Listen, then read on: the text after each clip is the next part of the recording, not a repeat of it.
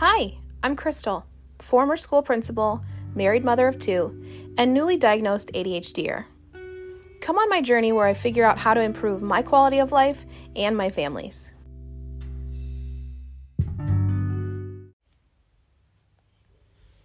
A lack of emotional regulation is a global issue. Schools today spend billions on social and emotional curriculums while states set standards and expectations about emotional management in our schools. Lessons are being taught on empathy and patience and identifying strong emotions.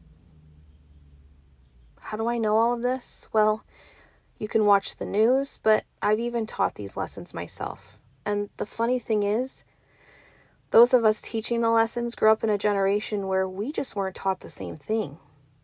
When we went to school, the teacher didn't take time to focus on positive self-talk and solution-based vocabulary when we're in peer situations that might be tough.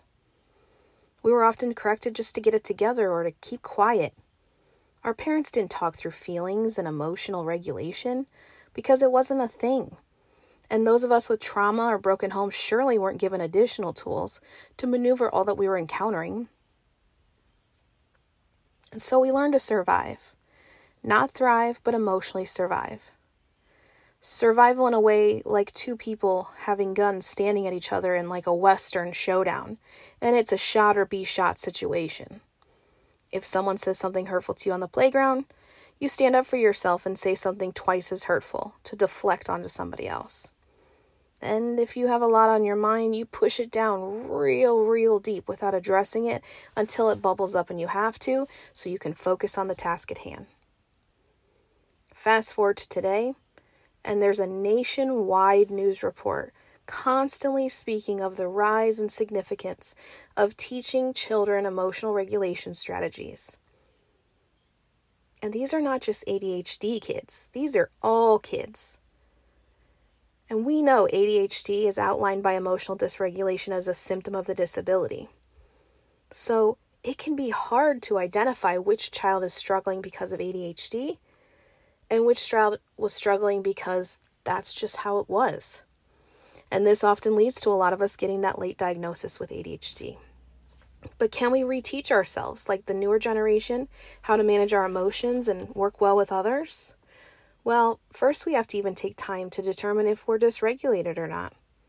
Assuming that all ADHDers are dysregulated is ignorant, and it's just not the case. Though it can be an early indicator for many of us adults that something might be a little off, it's not a one-size-fits-all, and chances are if you're listening to this, you're curious as well as to what things might identify dysregulation, as well as how to regulate your emotions. Some signs include things like extreme responses. I am 100% guilty of this when it comes to my kids. They repeat questions that I've already given them answers to again and again and again, hoping for a different answer, and I just blow up. Or my husband and I missing each other on the line of communication, and I'm so frustrated that I respond with an extreme emotion.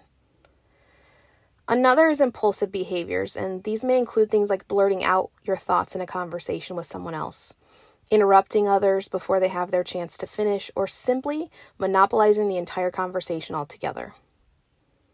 And what about making decisions?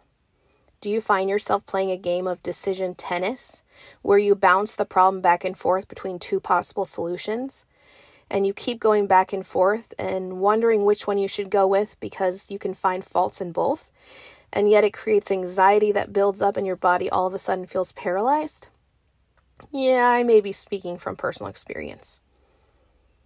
Avoidance is another telltale sign of dysregulation. Do you avoid tough conversations or minimize the thought of certain conversations because they might be tied to strong emotions, or not allowing a thought to go too far in your head or in a conversation with somebody else because it might cause some strong feelings? These and many others are signs of early dysregulated emotions.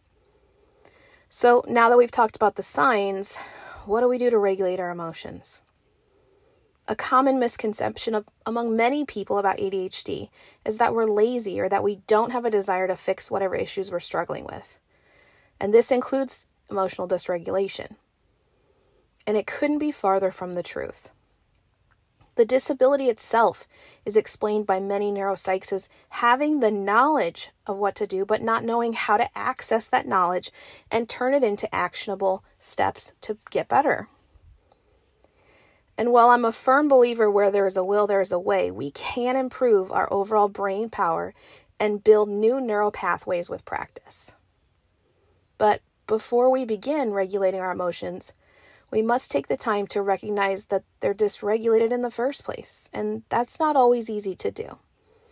We are very hard on ourselves as ADHDers. Our self-worth is oftentimes low, and to add one more thing that we feel that we're failing at is very difficult. I have mentioned many times in previous podcasts that journaling is a great way to collect unbiased data and trends in your thoughts and behaviors. Remember, it can just be for you, so no one else even has to see this. Rereading your entries can help you to see things that you might not see being clouded in the moment of dysregulation. So, step 1, to becoming regulated, write down your thoughts and actions for a set period of time. This may be a week or 2. This allows us to reflect back and identify the dysregulation and potentially where it stems from. We cannot fix or adjust our behaviors without this very important step. So, go back. Step 1, journaling your thoughts and ideas for a period of time and putting a name to the emotions. And I'm not talking about these kindergarten words like I'm mad, I'm sad. I'm talking about searching real emotions out on the internet and tying true feelings like disgruntled and uneasy. Once you've been able to identify the feelings, then we can start walking back to what caused them in the first place. This is step 2. Step 1, identify your strong feelings or emotions. Step 2, walk back to what caused it. And this second step is very valuable because it can help us to see our reaction to an action is disproportioned. Or it can help our loved ones to see the root of a small action on their part and how it ties to a strong emotional response on our part. Now that you've completed steps 1 and 2, step 3 is where you truly have to be in tune with your body. What things did you notice as the emotions started to come? Emotions and or physical responses that indicate a strong emotion often aren't seen until we really take the time to look for them. For example, I've noticed that my heart starts to race. I feel my eyes getting wider and oftentimes my muscles start to tense up. So, we now know what our emotion is. We've walked it back to maybe what happened prior to that emotion or what caused that emotion. And we've identified what our body does or what our mind is thinking when we first start to feel that emotional response. And lastly, probably the most important and the hardest, we must replace it with something more productive than the dysregulated emotion that we used in the first place. This is where regulation strategies come in place, and I will name a few, but it's really important to know that everyone is different, and what may work for one person really might not work for others. You may also have to try one and realize that in one situation it works, but in another situation it doesn't. This is where grace, patience, and practice comes in place. So, what are some of the strategies to replace and minimize a rising emotional response? Well, one strategy can be to start thinking about positive self-talk. Having a mantra, an affirmation, or simply a phrase that you repeat to yourself in your head during the time of this rise in emotion can shift your mindset into a calmer state. Increasing your positive self-talk and affirmation or gratitude are just linked not only to minimizing stressful situations, but there's so much research out there of how it impacts our overall mental health and physical wellness. Another strategy similar to the first of shifting mindset is replacing thoughts you have with similar thoughts that are more proactive or in a positive setting. For example, if you're thinking like, my boss hates me, I have no need to be here anymore, I'm just failing at this job. Replace that with, my boss is upset this morning, I am sure I can make this up to him or her, or I know I can try harder next time. This strategy of replacing thoughts in your head, often called cognitive reprisal alternatives, allows your body to respond in a different way and no longer tie that response, that emotional response, to the threat that it used to have. Sometimes we just simply need to get out of our heads And this is where breathing strategies come into place. There are so many strategies and philosophies for breathing to de-escalate strong emotions, but one I like is simple and focused. Simply saying to ourselves, breathe in through your nose and out through your mouth. And as you do it, really feeling the breath going in your nose and then opening your mouth to release it. Oftentimes when we get stressed or breathe, we start to breathe faster and our breaths are shorter, and our body's reaction can cause more damage to our physical self than we even realize. But by pausing when we feel these strong emotions that we've identified and focusing on our breathing, we are letting our body know it's okay. And I am having a response to an external trigger, but as Grandma always says, this too shall pass. Another technique called emotional freedom technique, or EFT, is called tapping. Tapping is a mind-body method of tapping acupuncture points on the hand, face, or body with your fingertips while focusing on an issue or feeling you're hoping to resolve. This method may reduce stress and anxiety. It can lessen strong emotions, and it can resolve fear. If this is of interest to you, do some research on the exact points and truly know how this can be effective for you. It is so important when we're placing an unwanted response that we practice it in low stress situations. So that way, when high stress situations occur, we do not have to think about, how do I implement this? And it really becomes second nature. And lastly, sometimes it's about learning how to minimize these triggers altogether.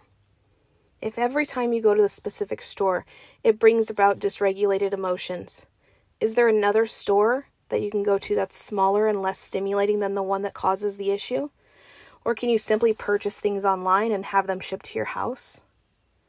Is there a person that often brings the worst out of you, and emotions and things that you say are just not in line with what you want your true character to reflect? Can that person and the interactions with that person be minimized? No doubt we have all felt strong emotions, and these techniques discussed will not eliminate the strong emotions.